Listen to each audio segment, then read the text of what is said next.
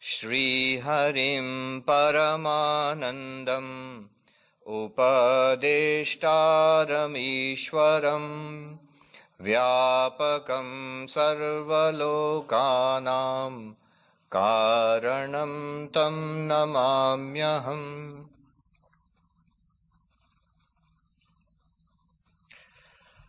So we are studying Aparoksha Anubhuti, and we were on verse number, I think it was 26. We had done 26 and we are on 27. So what is going on here? In Sanskrit it is called Atma Anatma Viveka. It means differentiating between the self and the not self, between who I am and who I am not. And by differentiating between these two, we gain knowledge of who we truly are. You see, Vedanta claims that we do not know who we really are. It's a startling claim. I suppose we think that we really know who we are. And that's the first thing that we know. But Vedanta says we do not truly know who we are. And this not knowing who we are is at the root of all our suffering. The whole project in Vedanta is to overcome suffering. And suffering is due to this thinking, feeling, experiencing ourselves as this limited, finite individuality. This person of flesh and blood, this body and this mind and this little life, this is who I am. This feeling that we have, the complete conviction that we are this is at the root of our suffering.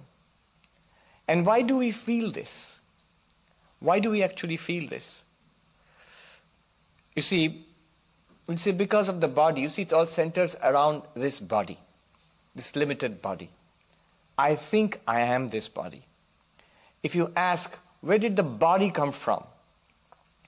According to Vedanta, the body is a product of our karma. Actions which we have set in motion in past lives, this produces this body. These actions are in the form of what is called dharma and adharma. Good actions and naughty actions. And good actions give rise to happy experiences, and not so good actions give rise to not so happy experiences. And for those experiences we have this body. So this body is actually the effect of our past karma. Now why did we do that past karma at all? Why did we do any karma? Because of raga dvesha. Raga dvesha. The Sanskrit terms raga dvesha means, raga means desire, wanting, grasping, thirsting. Raga. And dvesha means dislike, aversion. So desire and aversion. Desire and aversion are at the root of my karma. And why do we have desire and aversion? It is because of this duality which we experience in this world. There are things out there which I want, and there are things which I do not want, which I would rather avoid. So pleasure and money and fame and success and health, long life, people in my life, relationships, we want these things. Failure, sickness, death, who wants them anyway? So desire and aversion, these things propel us through life and give rise to various karmas. Good karma, bad karma. And the karma gives rise to its effects. Finally, in this life we have a body. You know, people, desires of getting something or getting rid of something are very interesting. People want money or fame, they don't want certain other things. And the same thing can be an object of desire and can be an object of aversion. You want to get it and some other people want to get rid of it. I see in this country many people are very worried about weight. Going to lose some pounds, get rid of weight. Now, I was always very skinny. So when I joined the order many years ago, once I went to, I can tell his name, Revered Swami Atmasthanandaji Maharaj, who is now the president of the order. Now, he's a very strict, very senior monk. I bowed down to him once and I asked for advice. I was a new brahmachari, spiritual advice. And he sort of glared down at me, and he said, his spiritual advice, he glared down at me and he said, put on weight. No spiritual advice before you put on weight. And so that is an object of raga. How do I put on weight? And then many people are there who want to get rid of, they want to lose weight. Dvesha, we want to get rid of weight. And in this way, there are many things which we want in life at different times of our life, and many things which we do not want. And all of them are prompted by this sense of finite individuality, this sense of dvaita, they call it duality. I am this, and here is this universe before me. There are things in this universe which would be nice for me to have, and there are things in this universe which are very unpleasant for me. And hence I act from that point of view. And why do I have this duality? You may say that's a fact. This is the universe. But Vedanta claims it's not a fact. Vedanta claims this sense of duality is an error. We do not know who we really are. That we are one undivided consciousness, Brahman. We do not know ourselves as we are. This not knowing ourselves is called ignorance. Ignorance. And this ignorance is at the sense of duality. Vedanta claims if we truly knew what this universe is and who we are, we would see non-duality. We would experience this universe as a non-dual reality, appearing as duality. Remember, the moment you say see something, there's an element of duality involved already. But you know it to be non-dual, and you experience the richness of duality within that non-duality. The reality is non-dual, the appearance or the experience is dual. Right now our problem is we consider duality to be real. Separate individual, here is this vast universe, duality. Because we do not know the non-dual reality, because of ignorance comes the error, from ignorance comes error. Don't know it's a rope, appears to be snake. Now you're becoming good Advait, non-dualists. There are these classic examples used in Advaita Vedanta. One is a snake and a rope. The rope is mistaken for a snake. So it's really a rope, but you see it as a snake. And then when you recognize it's a rope, the snake disappears, you see it was a rope all throughout. Another classic example is seeing silver in nacre. That means on the seashore, there are these shells, and they sometimes sparkle in the sunlight. It looks like silver. So people make a mistake. They think it's silver. But it's not silver. It's just a seashell, or it's nacre.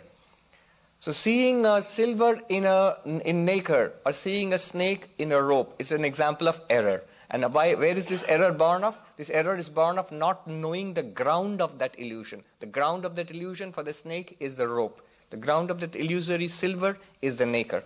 Now sometimes students get it mixed up. I just remembered many years ago, this is another brahmachari, a novice, and I was also a novice. And he had gone for some special lessons in Vedanta from the teacher, from the non-dualist, the Advaita teacher. And he was coming downstairs, and he was climbing upstairs, and I was coming downstairs, and I asked him, "Oh, so what did you learn today?" He said, "Oh, I learned about seeing the snake in the nacre." What? The snake in the nacre? And he said, no, I saw the silver in the rope.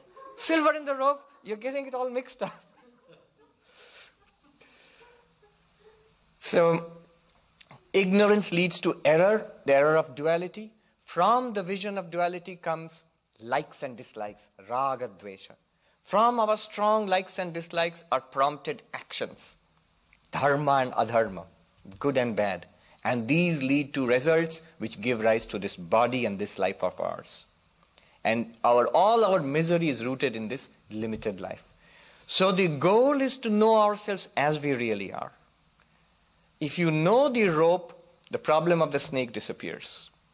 In the same way, if you know yourself and the universe as one non-dual reality, then the problem of suffering will disappear.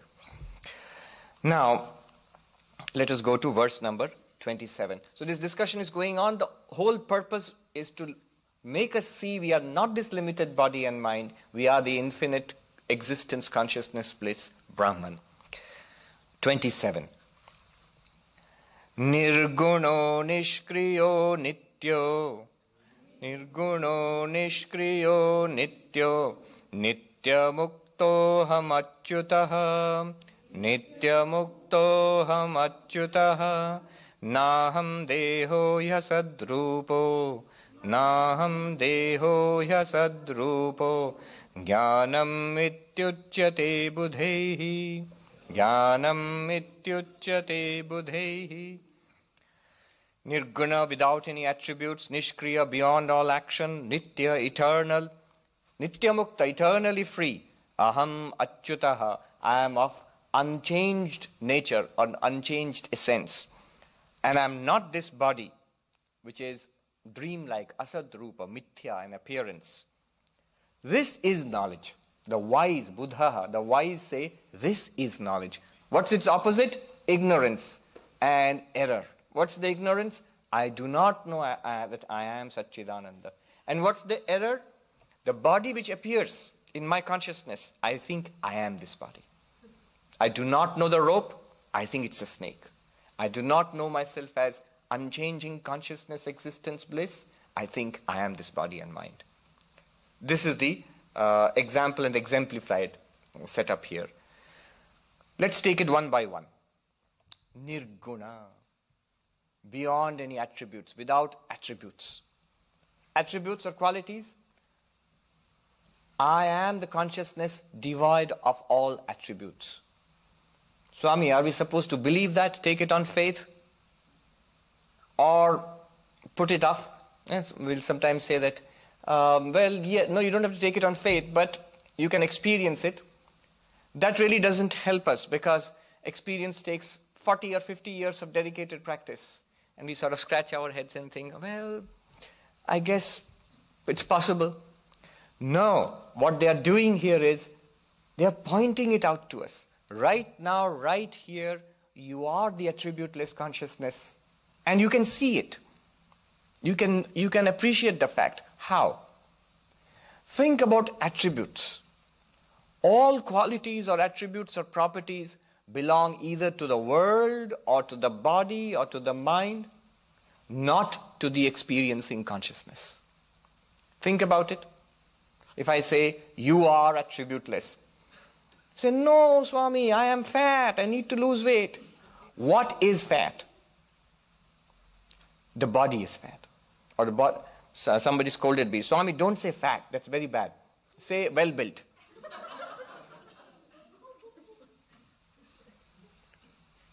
You're talking about the body. It's an attribute of the body. If you say you're underweight or overweight or whatever, it's an attribute of the body, obviously.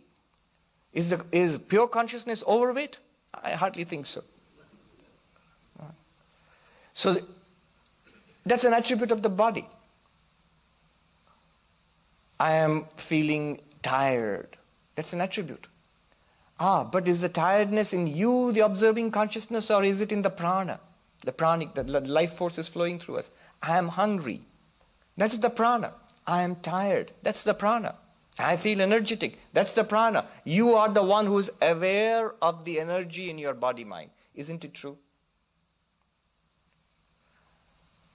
But I feel depressed. I feel sad. Or I feel happy. Aren't those attributes? We can immediately say, of course they are attributes, but we are aware of them. Where are those attributes? In the mind. Consciousness, pure consciousness is neither sad nor happy. It illumines the feeling of sadness or happiness in the mind. I have desire. I want this. The mind, the desire comes from in the mind. Proof, are you aware of the desire? Of course I'm aware of the desire. That's why I say I have desire. But you're making a mistake. If you're aware of the desire, where are you aware of the desire? Is the desire out there in the world? No. Is it in the body? No. Is it in the mind? Yeah. The desire is in the mind. And you know the mind. You are the consciousness which was aware of the mind without desire. You are the consciousness now aware of the mind with desire. And very soon, trust me, you will be the consciousness aware of the mind where desire has disappeared once again. Like clouds passing across a blue sky. White clouds and dark clouds and rain-bearing clouds. It all comes and goes. except the rain-bearing cloud doesn't come to California. But or it does but doesn't rain. But the rest of it, it all comes and goes. You are aware of it. Nirguna. The one which is aware of it, what attribute does it have? The one which is aware of it. Or the overweight body or the underweight body, the sickness or health or energy or hunger in the prana, the feelings in the mind, the understanding in the intellect. Oh, I understand Vedanta, I get it. Do you get it or does the intellect get it? The intellect get it, you light it up. You are aware of it. Just now notice that, it's a fact. Be careful, I am not denying that the body may have problems, the prana may have problems, the mind may have problems. It may have, but put the problems where they belong. Don't appropriate it to yourself, the observing consciousness. The observing, the consciousness, the witness consciousness, that which lights up the mind, that, what quality does it have? What attribute or what property does it have? You may say, oh Swami, well, it has. You can say it has the property of witnessing. Sat, Chit, Ananda, existence, consciousness, bliss. Doesn't Vedanta say that the ultimate reality is existence, consciousness, bliss? So are those not the attributes of the ultimate reality? How can you say the ultimate reality is nirguna, beyond qualities? But those are not the qualities of the ultimate reality. Those are the ultimate reality. It's like saying the flower is red. So the flower is the object and the red is the property, the attribute of that object. The object is not itself red, its color is red. The object is the flower. In the same way, Vedanta says, you are not something which has the quality of existing, quality of consciousness, or quality of bliss, or attributes of existence, consciousness, bliss. As Swamiji put it so precisely, it is not that the self exists, it is existence itself. It is not that the self is conscious, it is consciousness itself.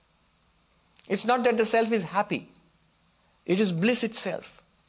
So the reality is existence, consciousness, bliss. Those are not properties of reality. There's not some other reality which has properties of existence, consciousness, bliss. Nirguna.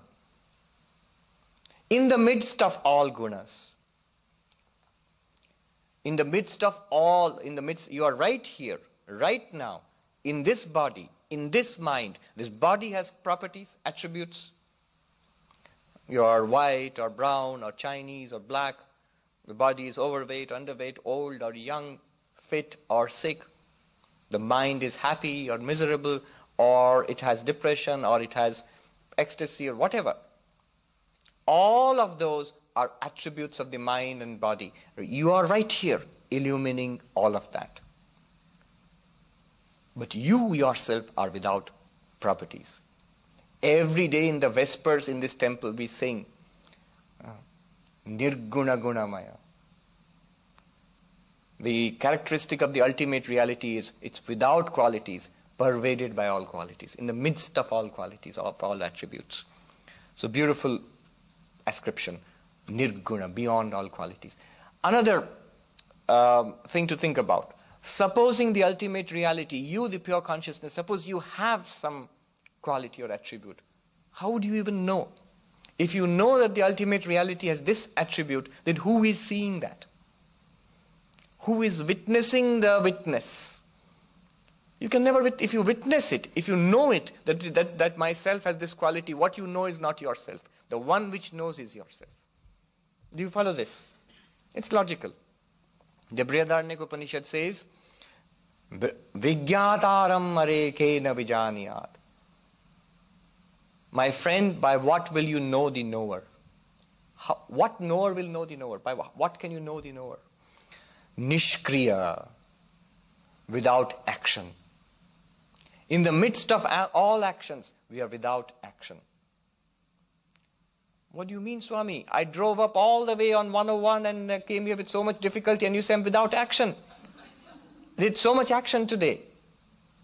Action of the body, of the car, of the body. That action is in the car, it's in the body.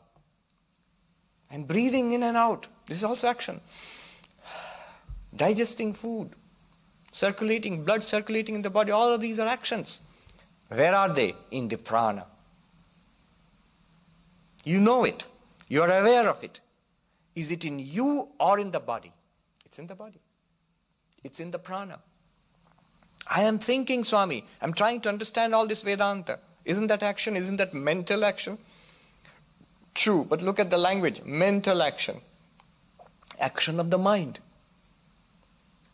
The observing consciousness, that which lights up this drama going on in the world, in the body, in the senses, in the mind, this drama which is going on, that light which lights it up right now, giving us all these experiences. In that light, what action is there?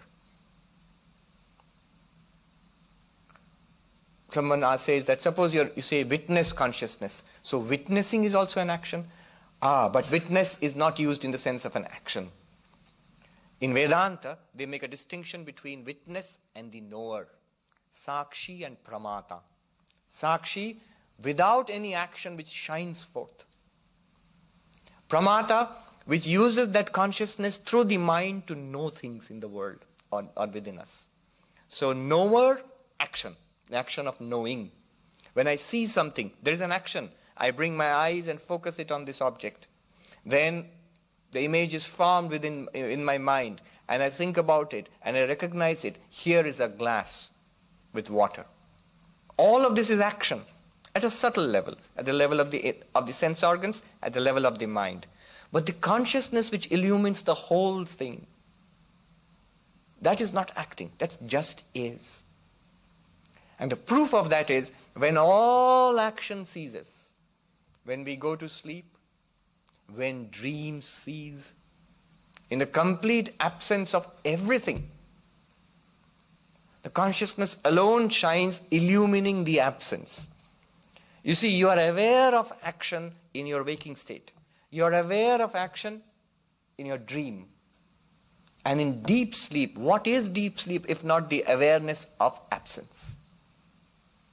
The absence of all action. No action in the world, no awareness of the world. No action in the body, no awareness of the body. No action in the mind, no dream, no thinking, no remembering, no feeling. Even the I thought, I am sleeping. If you think that, you are not sleeping. Even that is not there. Complete absence illumined by consciousness. A beautiful example for that is the darkness of deep space. It seems to be dark out there in deep space, outside the Earth's orbit. But it's not dark. It's full of sunlight. It's only that there is nothing to reflect that sunlight. If a satellite goes there, or a meteor goes there, or a comet passes, it will blaze forth with the light of the sun, which is right there in deep space. So deep space is dark, but it's full of light. It looks dark. You get this? You need something to reflect that light.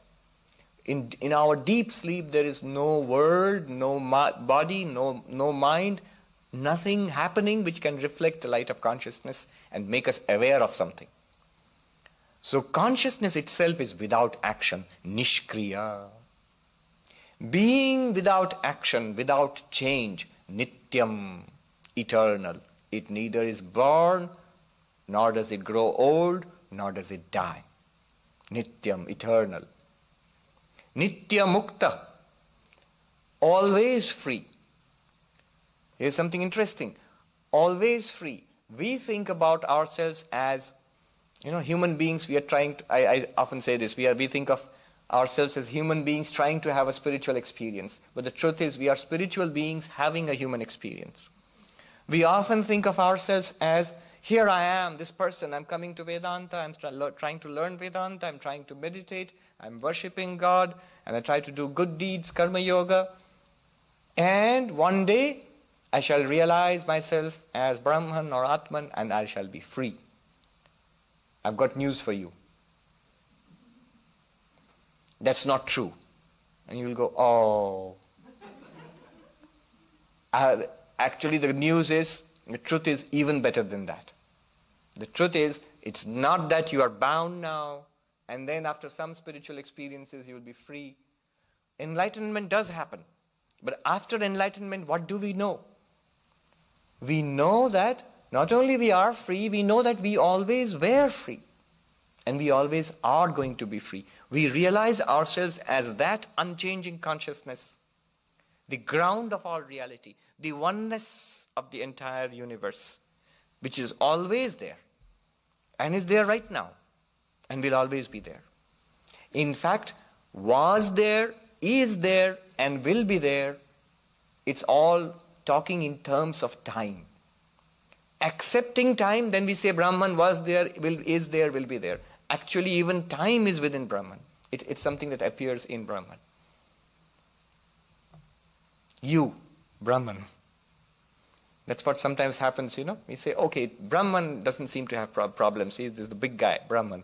But I'm the small guy. I have problems. You are Brahman. Nitya Muktaha. Eternally free. That's how we realize ourselves.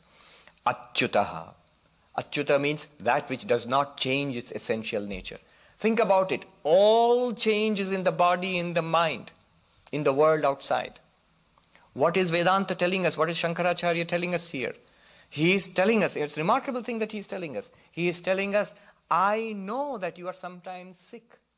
I know that your body is sometimes healthy. I know that the body was once young and now it's getting older. I know that in your mind sometimes evil thoughts come. Sometimes mind is uncontrollable.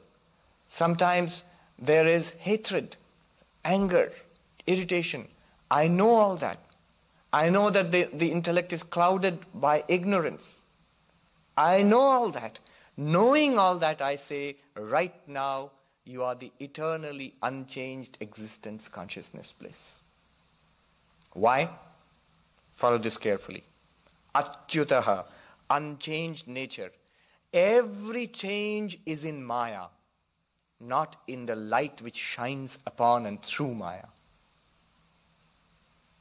Every change is in Maya. Body changes, that's part of Maya. Mind is changing, that's part of Maya. You are the light which lights up this entire game. You are the light which lights up Maya itself. In you there is no change. And therefore you are Achyutaha, of unchanged eternal nature, of unchanged essential nature. And what am I not? Naham deho yasadrupa. And I'm definitely not this body. Not this body, which is like a dream body. In our dreams, we experience a body in which we do many things. When we wake up, we realize the whole thing, the world and the body I imagined in the dream, were all part of my mind. I was imagining it. My real body was lying on the bed and sleeping. Exactly like that. This body we consider to be real body in the waking state. This is also something that appears in our consciousness. Mithya. Asad here means mithya. Something which appears but does not exist of its own. It has no existence of its own. Jnanam ityuchyate buddhehi. This is called knowledge. As against ignorance. The ignorance which says, I am this little person which it mentions on your passport or driving license. I am this little person. If you say that, and you say that's all I am, then that's ignorance. What's knowledge? I am infinite existence consciousness bliss.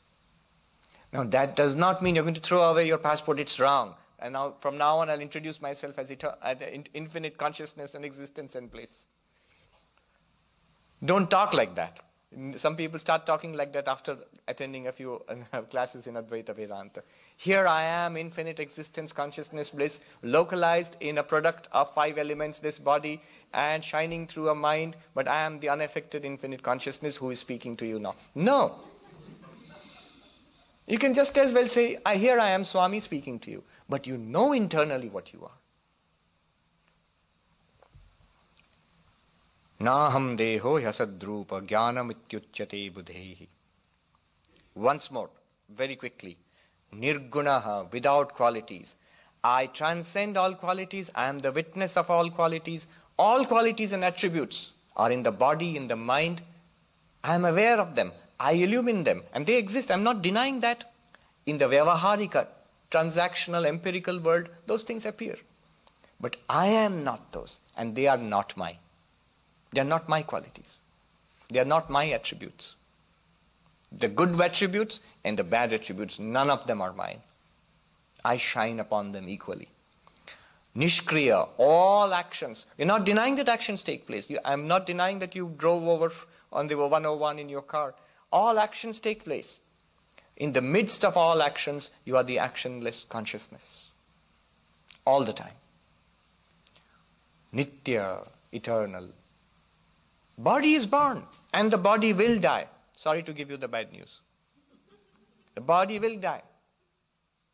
Things come up and things diminish and fade away in this world. All things which are produced by work, kritakam, all things produced by work, anything that's born of a cause will come to an end.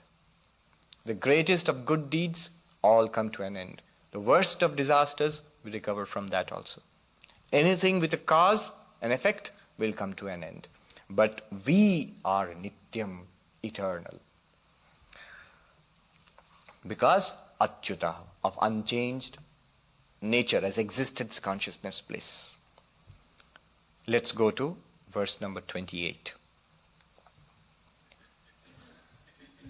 Nirmalo nischalo nantaha, nirmalo nischalo nantaha, shuddhoham ajaro maraha, shuddhoham ajaro maraha, naham deho hyasadrupo, naham deho hyasadrupo, jnanam mityuchyate buddhaihi, jnanam mityuchyate buddhaihi. I am free of all impurity. Nischalaha, I am the unmoving. Anantaha, I am without limit, infinite. Shuddhaha, I am the pure. Ajara, I am without old age. Good news again. Amaraha, I am beyond death. I am the deathless. I am not this body which is a false appearance. Such is knowledge. This is what is considered knowledge by the wise.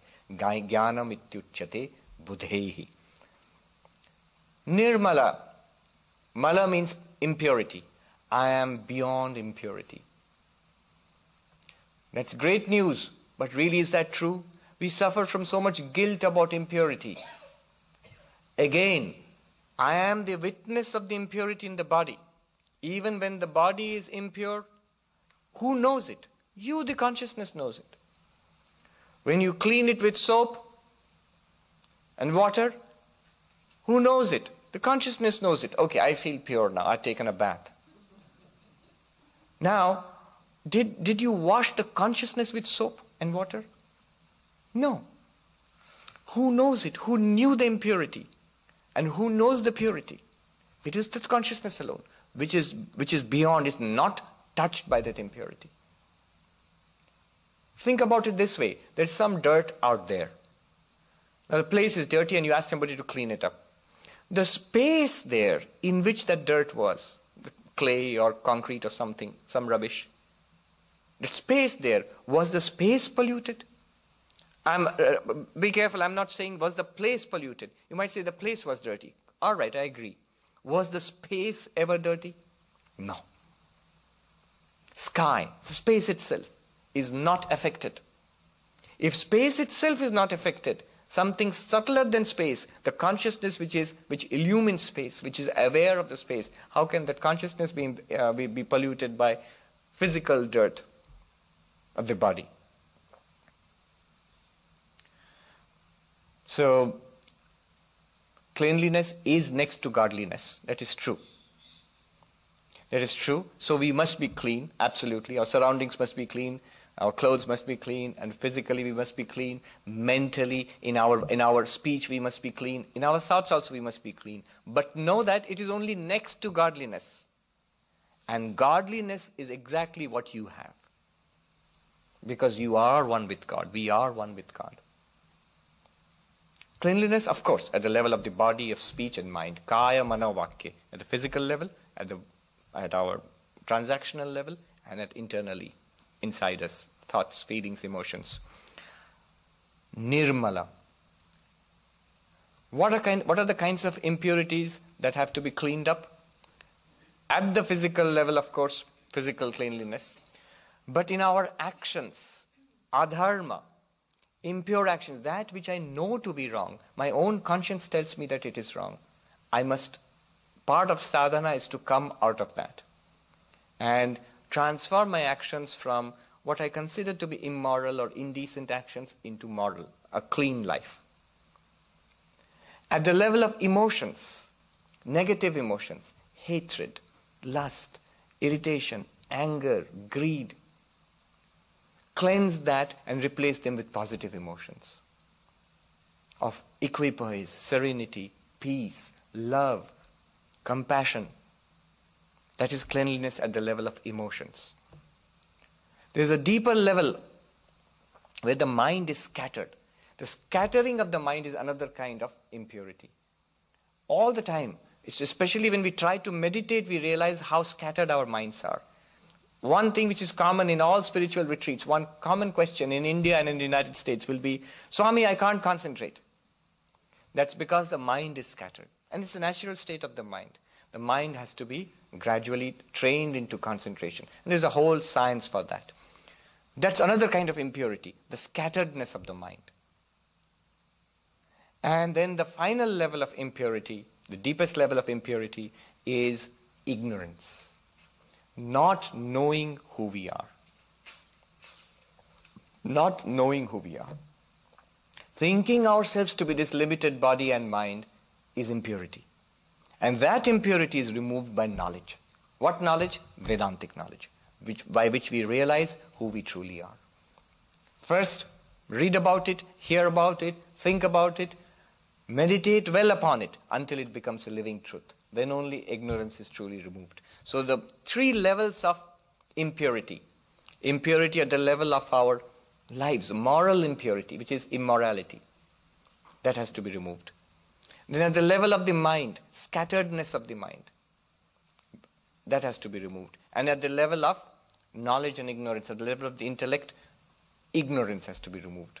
The three kinds of impurity are called mala, vikshepa, and avarana. Avarana literally means the veiling of our true nature. That is removed by knowledge. Vikshepa, scatteredness. That is removed by meditation. And mala means all our desires, accumulated greed and the negative patterns of behavior which we have become accustomed to without knowing it, what we have programmed ourselves into. Those are overcome by spiritual practice, especially by karma yoga. But all true, I am the pure Brahman. I am the pure Brahman. Even when all the impurities are there. If you say, oh, all the impurities are there and I am pure Brahman, then why struggle? All those karma yoga and raja yoga and bhakti yoga, all those struggles, why go through all that? And why remove the impurities then if I am without impurity? Let the impurity be there at the level of the body and mind. Well, if they are there, there will be two consequences. One is you will suffer. Unless one is a realized soul, one is deeply tied with the body and mind. I think Swami Pavitrananda used to say, I heard it somewhere, that do not abuse the horse from which you cannot dismount. Do not abuse the horse which you cannot dismount from. So as long as we are tied to this body, maybe by ignorance, but we have to take care of the body-mind complex. So nirmala means I am pure, and then I apply sadhana to get purity at the level of body and mind. So the first thing is, if we don't have purity, we'll suffer. The second thing is, if we do not have purity at the level of body and mind, we'll be unable to realize that we are Brahman. The very inability to realize that we are Brahman, though we read about it, we think about it, we keep on attending classes, but it does not become a living reality for us, is because of this mala, of this impurity. Nishchala, this is very much like the nishkriya. Without action, unmoving, unchanging. Anantaha, limitless. Very profound word. There are these words in Vedanta which packs so much meaning into it. And if this very word itself, anantaha, without limit, it will take a whole class to explain. But let me try in about 5 minutes. I'll just pack it in. Pay attention to this. I'm going to go fast. Anantaha, without limit. I am without limit. I seem very limited. How am I without limit? And what does it mean to be without limit? It goes like this.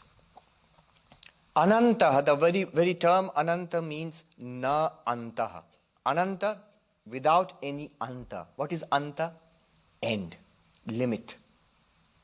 Vedanta, the limit or the end, the final conclusions of Veda is Vedanta. Anta of Veda. The final teachings of the Vedas. So anta. Anta means a limit, an end. Ananta, no limit. What are limits? There are three kinds of limits recognized by Vedanta. In the world you will see three kinds of limits. The three kinds of limits are spatial, desha, temporal, kala, and vastu, object. I'll explain.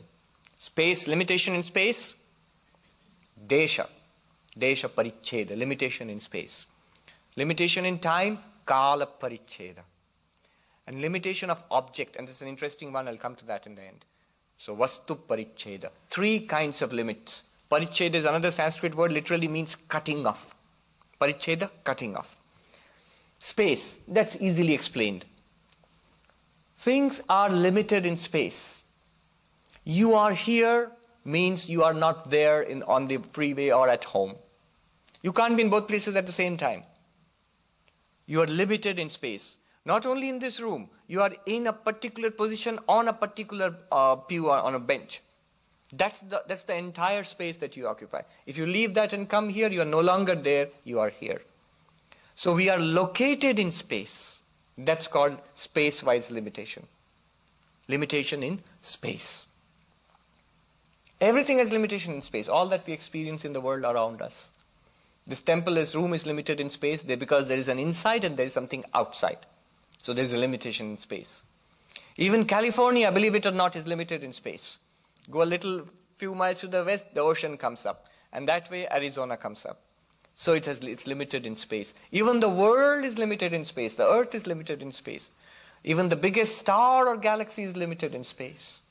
So everything has a beginning and an end, is cut off in space. Now suppose there is something which is not cut off in space.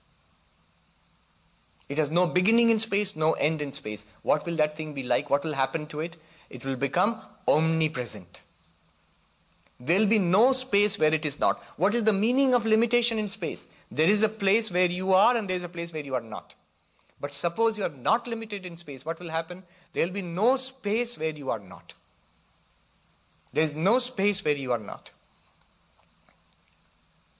And Brahman is supposed to be something like that, which is omnipresent. Sarvagataha, all pervading. Then the second kind of limitation in time. Everything is created and destroyed.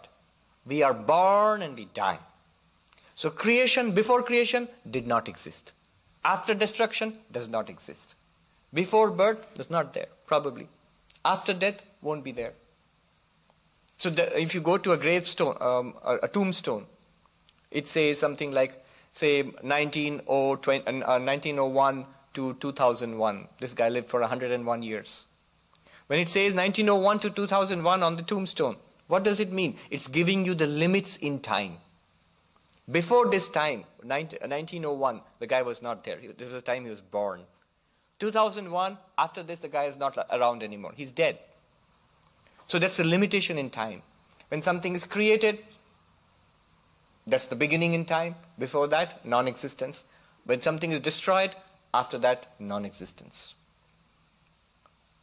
A lot of discussions about this, but we get the idea that there's a beginning and an end in time. Everything is cut off in time. We are cut off in time. Events in the world are cut off in time. Even impossibly long-lived entities, like the sun, for example, our star. Billions of years old, and billions more to go. But inevitably, one day, it will come to an end. And at the back, in the unimaginable past, it had a beginning. It became a star. So, everything has a beginning and an end. In one of Tagore's poems, very beautifully, touchingly, he says, The leaf that falls from the tree ripples on a lake, ever widening. The same ripples go out to the stars, even the suns and stars are dying. You see the comparison? The transitoriness of life. One leaf falls from a tree, and the very stars themselves are aging and dying. It's just the ripples on the same lake of time. Beautiful comparison. Cut off in time. Now, suppose something is not cut off in time, anantaha, not cut off in time. What will happen to it? Eternal. There will never be a time when it will not be, and there will never be when it was not, and there will never be a time when it will not be. There was never a time when it was born, because it always existed. And there will never come a time when it will die, because it will always exist. Eternal, nityam. Not limited in time means eternal. And the most interesting thing is not limited by object. Vastu paricheda. What is limitation by object? This is an interesting one. Follow this carefully.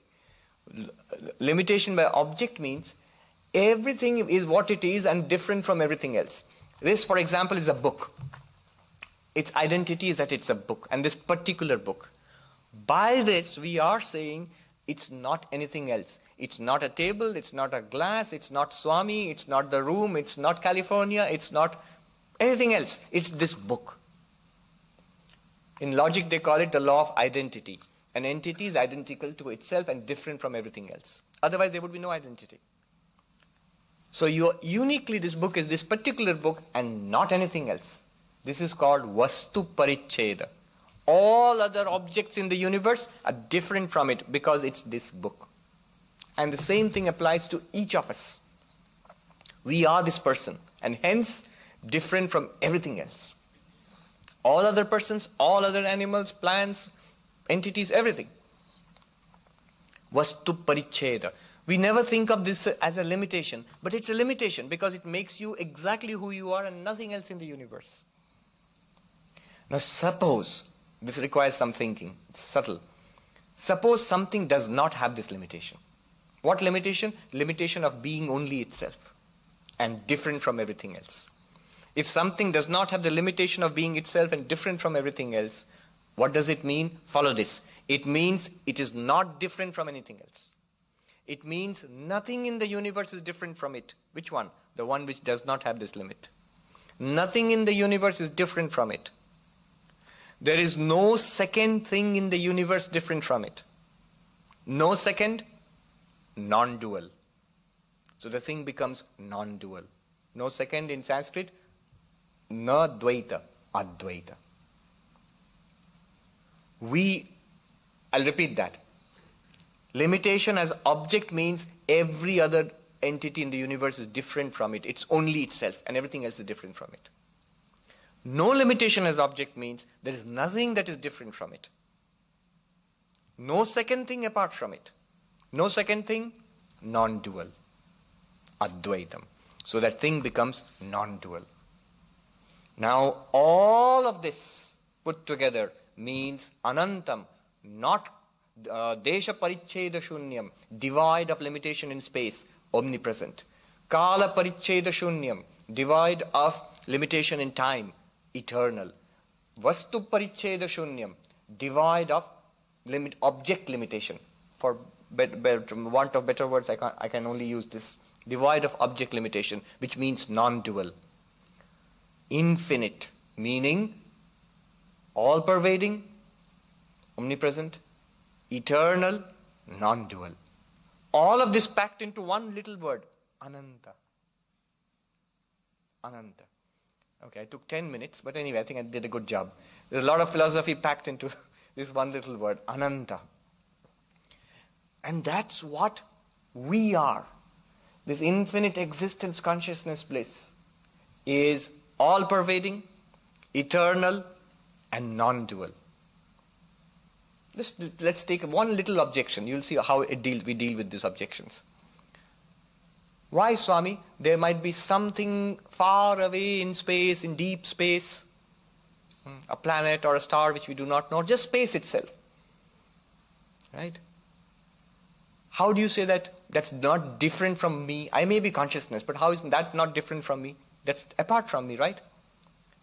If you are existence consciousness bliss, look at the existence aspect of it. If that deep space far, far away, billions of light years away, if it exists because of you. You are pure existence. I'm not saying you are this person, Mr. So-and-so or Miss So-and-so or Swami So-and-so. No, as pure existence, you lend existence to the universe. Even space exists. If it is apart from you, what will happen? It will be apart from existence, becomes non-existent. So nothing which exists can be apart from you. By logic, by sheer logic. If you are existence consciousness bliss, and in this unlimited existence consciousness bliss, then anything in the universe which exists borrows, draws its existence from you. Too much to swallow? It's too much to swallow if you are rooted in the limited identity, I am this body. If I am this body, certainly the universe doesn't borrow existence from me. Certainly not. But if you are the consciousness, the awareness behind this body,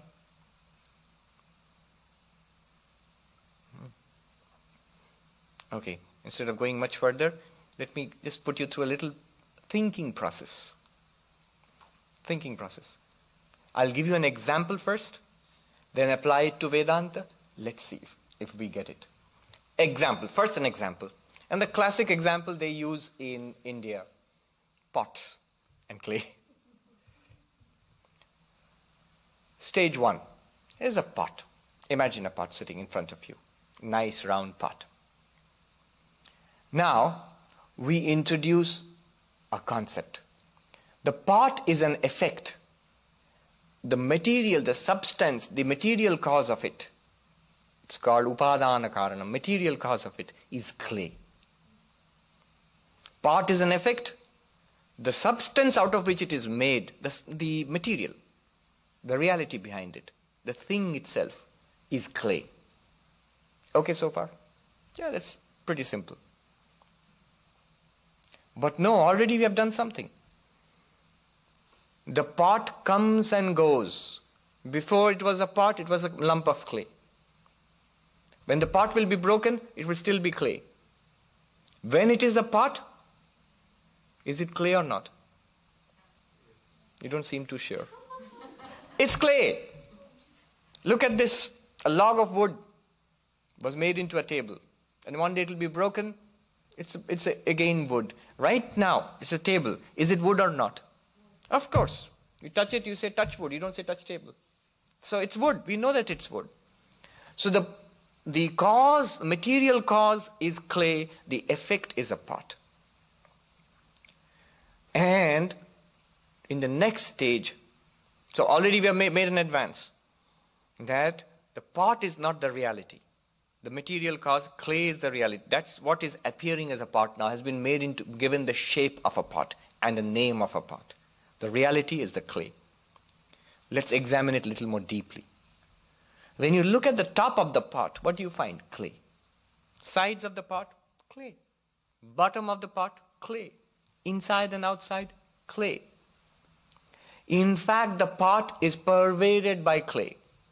There is nothing in that pot which is not clay. Right? The pot is a name and a form given to clay. The reality is clay there. What about the water? Oh, I'm not talking about the water. Let's have an empty pot.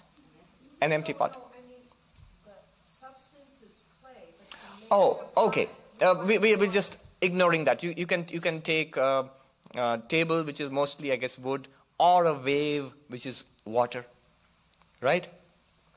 There's no other thing involved. To make a clay, you need water and something else maybe. To make a pot, you clay and water. So here I'm not taking the water aspect of it. So just the clay. So inside and outside, top and bottom, it's all clay. And there is, consider this, apart from the clay, there is no pot there. Think about it. Apart from the clay, there is no pot there. And we come to the conclusion, even when the pot is existing, it is clay alone which exists. The existence is of the clay. The name is a pot. The shape is a pot. A function, it performs the function of a pot. It's useful as a pot. But the existence belongs to the clay alone. It is clay alone. What do your eyes contact? A pot or a clay? Or clay? Clay alone. What do you touch? You touch the clay alone. In fact, when the clay was made into a pot, nothing new was created. That might sound radical. No new thing was created. The thing is clay. So clay is real, pot is false in the sense it's an appearance, a name and a form given to clay. Fine. What have you accomplished? The pot is still sitting there, nice and round and fat. What we have accomplished is, we started up with a pot, what is called pot drishti. We started with the view that it is a pot. We ended up at the end of the process with the view that it's clay. What advantage accrues thereby? What advantage do we get?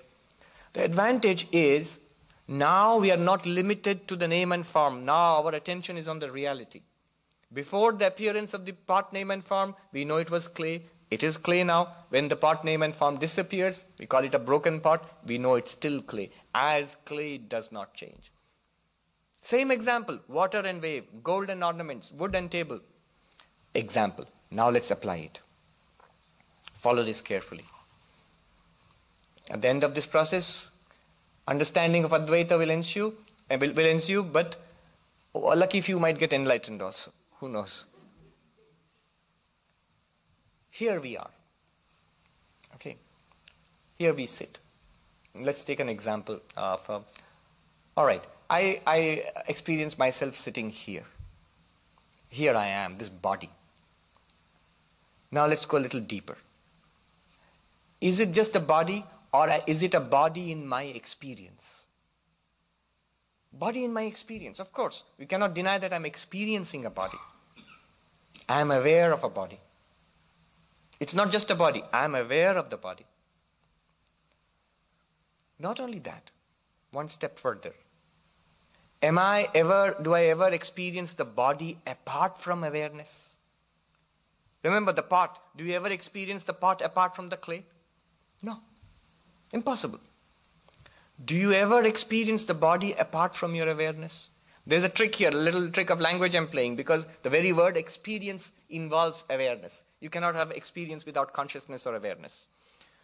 But it's a fact, very interesting fact. We consider this to be a body, a real thing, such a real gross thing. But we never have any proof of it, or indeed any other thing, apart from the experiencing consciousness. What part of it is experienced apart from consciousness? Nothing.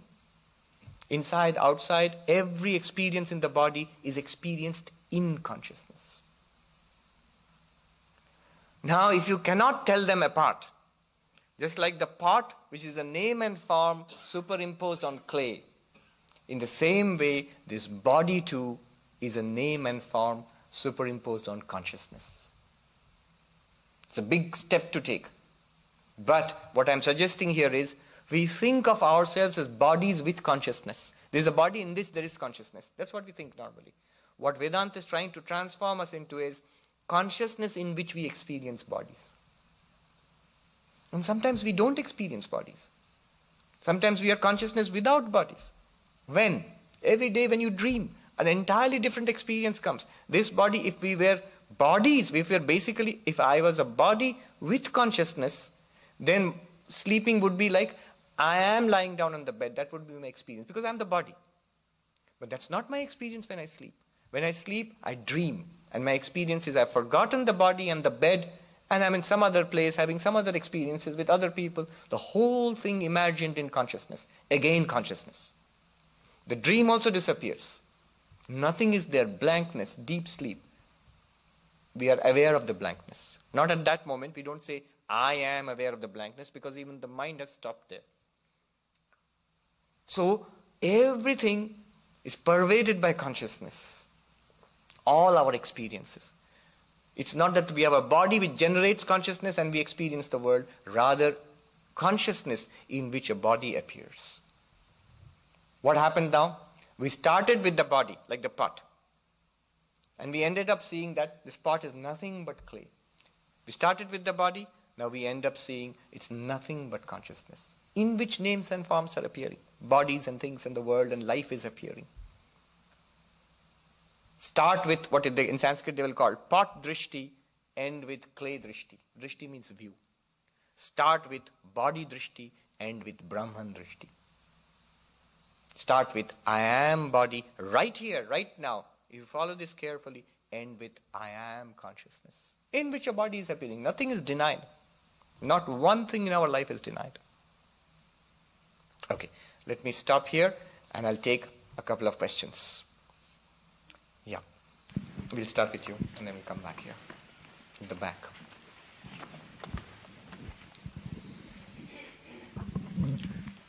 Without, say, modern science or anything, how did we ever know that there is something called deep sleep? Is it a hypothesis?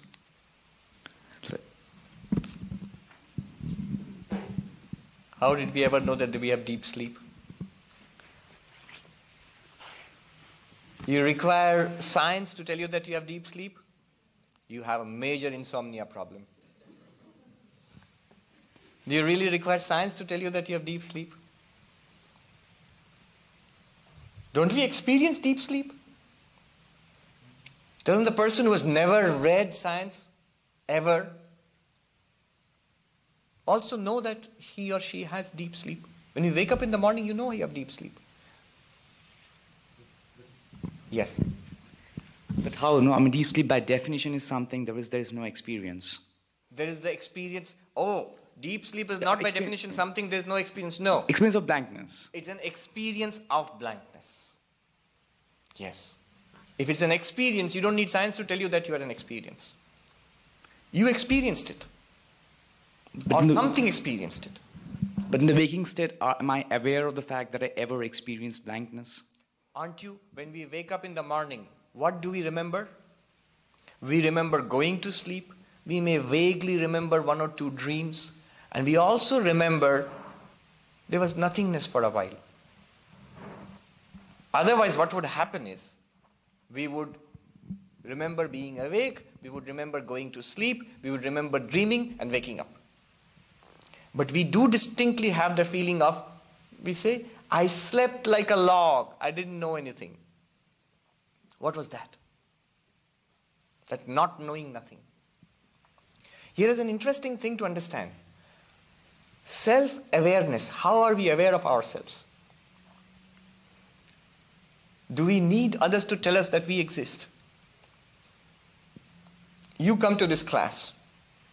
If somebody asks you, who were in the class, you have to look around and you say, okay, these are the guys, these are people in the class. And later on, if you can report, these people were in the class. If I ask you, how do you know? You say, I saw them.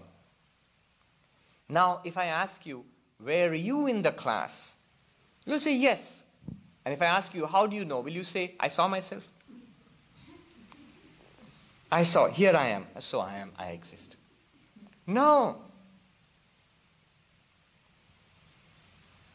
Direct perception, follow this carefully, direct perception reveals objects of perception in the world. You depend upon perception for knowing objects of perception.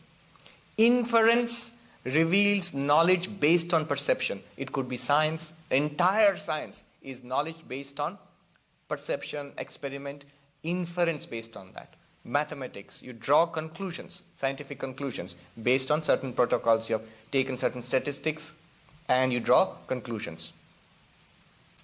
That's inference, inferential knowledge. There's also another kind of knowledge, you can call it faith-based knowledge. I read about God and heaven. Where did you read about it? In the Veda, in the Puranas, in the Bible. I read about it and I believe it. So that's how I know about God and heaven and all that. In the book. Now tell me, by which perception, by which seeing, hearing, touching, smelling, tasting that you know that you exist? By which inference did you come to the conclusion that you exist? Where did you read in which book that you exist? I don't know if I exist. How do I know I exist? It's not hard to objectively prove no I exist. If you are asking, he's asking the question that, how do I know I exist? What a strange question. The immediate answer will be, who is asking this question? That we exist is a fundamental fact, is the fundamental fact of our life. What we are is open to question, but something exists. Shankaracharya puts it very well. He says, Yaeva tasya nirakarta tasyeva atmasa. Whoever denies the self, it is the self of that very denier. Because without existing, who is denying it? Something is denying it. When I say, I do not exist, who is saying this? I am saying it. Vidyaranya, in one of his humorous verses in Panchadashi, he says, to say I do not exist is like saying, actually speaking aloud, I don't have a tongue. If I say I do not have a tongue, I actually say it aloud. How are you? The very act of saying it disproves my statement. The very conscious formulation of this thought, I do not exist, disproves that statement. Right. There was a question here.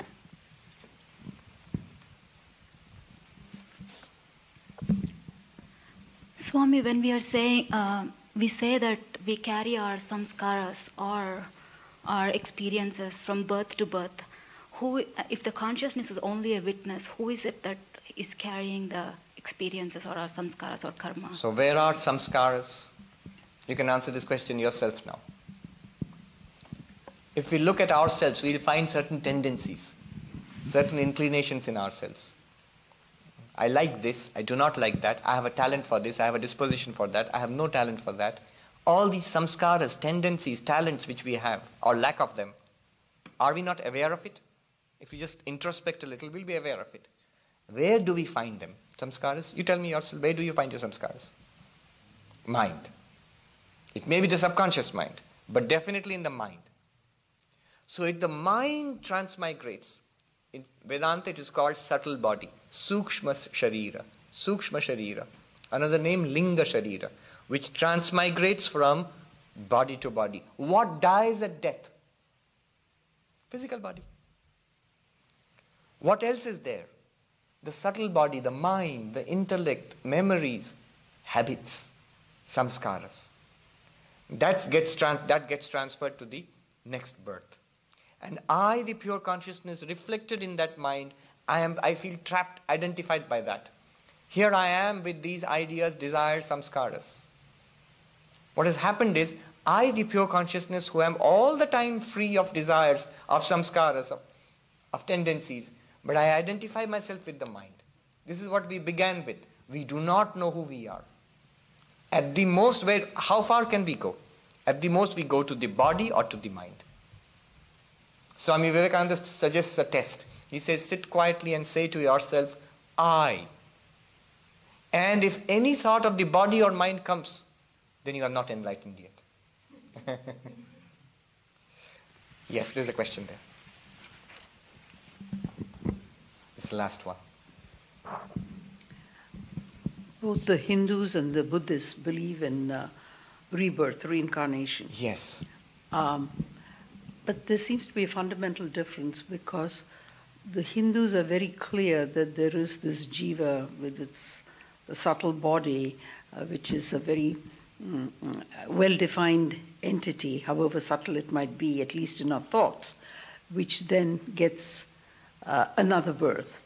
But the Buddhists don't attribute such a discrete entity that enters into this new birth. And they're much more subtle about it. And since you studied this particular Madhyamika field as a subject, I would like you to say a few words about the distinction there. Yes. The difference between the Hindus and Buddhists, it's a field which has been studied and debated for just about over 1,000 years. From about the time of the Buddha till the last of the great Buddhist philosophers. Shantarakshita, Kamalashila, until they left in India. It is true. When the Buddhists say that there is no Atma, what they mean is they're denying the Jivatma, the individual self. The Hindu dualists, like the Nayayikas or Vaisheshikas, They consider the self to be a discrete entity. Now, the difference is mainly at the level of the subtle body. The Buddhists consider subtle body to be a series of changes, not one thing which is going from place to place. The Hindus sometimes seem to imply there is a one entity which is moving from place to place. But look at the similarities between the two positions. All of them, not only, see, all the schools of Hinduism, it's startling to see so many vast differences within Hinduism itself. All of them accept the idea of transmigration, births, from one birth to another birth. All the Buddhist schools accept this, from one birth to another birth. All the Jainas, in fact all the Indic religions, they say that there are many lives. Not only that, another thing is, all of this again in each school comes from the law of karma. The law of karma. It's because of cause and effect, causality, that we take the position of many lives. Because you cannot exhaust all causality within one life. Quite obviously, we are born with differences. How do you explain the differences unless something existed earlier?